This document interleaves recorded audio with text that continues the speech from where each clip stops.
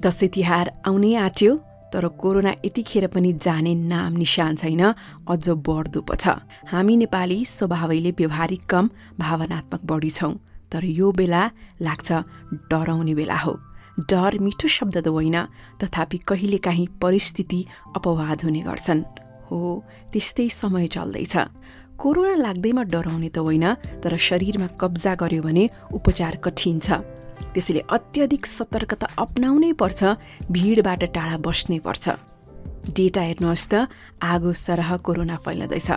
हाम्रोमा टेस्ट गर्न पनि सजिलो छैन। कृपया सुरक्षित बसौँ। इमोसन साइडमा स्वास्थ्य नै प्राथमिकतामा पार्नै पर्छ। भ्याक्सिन आएपछि त सब ठिक हुन्छ, त्यतिन्जेल धैर्य गरौँ, ज्यान जोगाउँ। परिवारमा साना केटाकेटी अग्रज बुवा आमालाई आफ्नो कारणबाट विपदमा नपारिदिउँ। नआउन्जेल केही भएन, आएपछि पछितो नहोस्।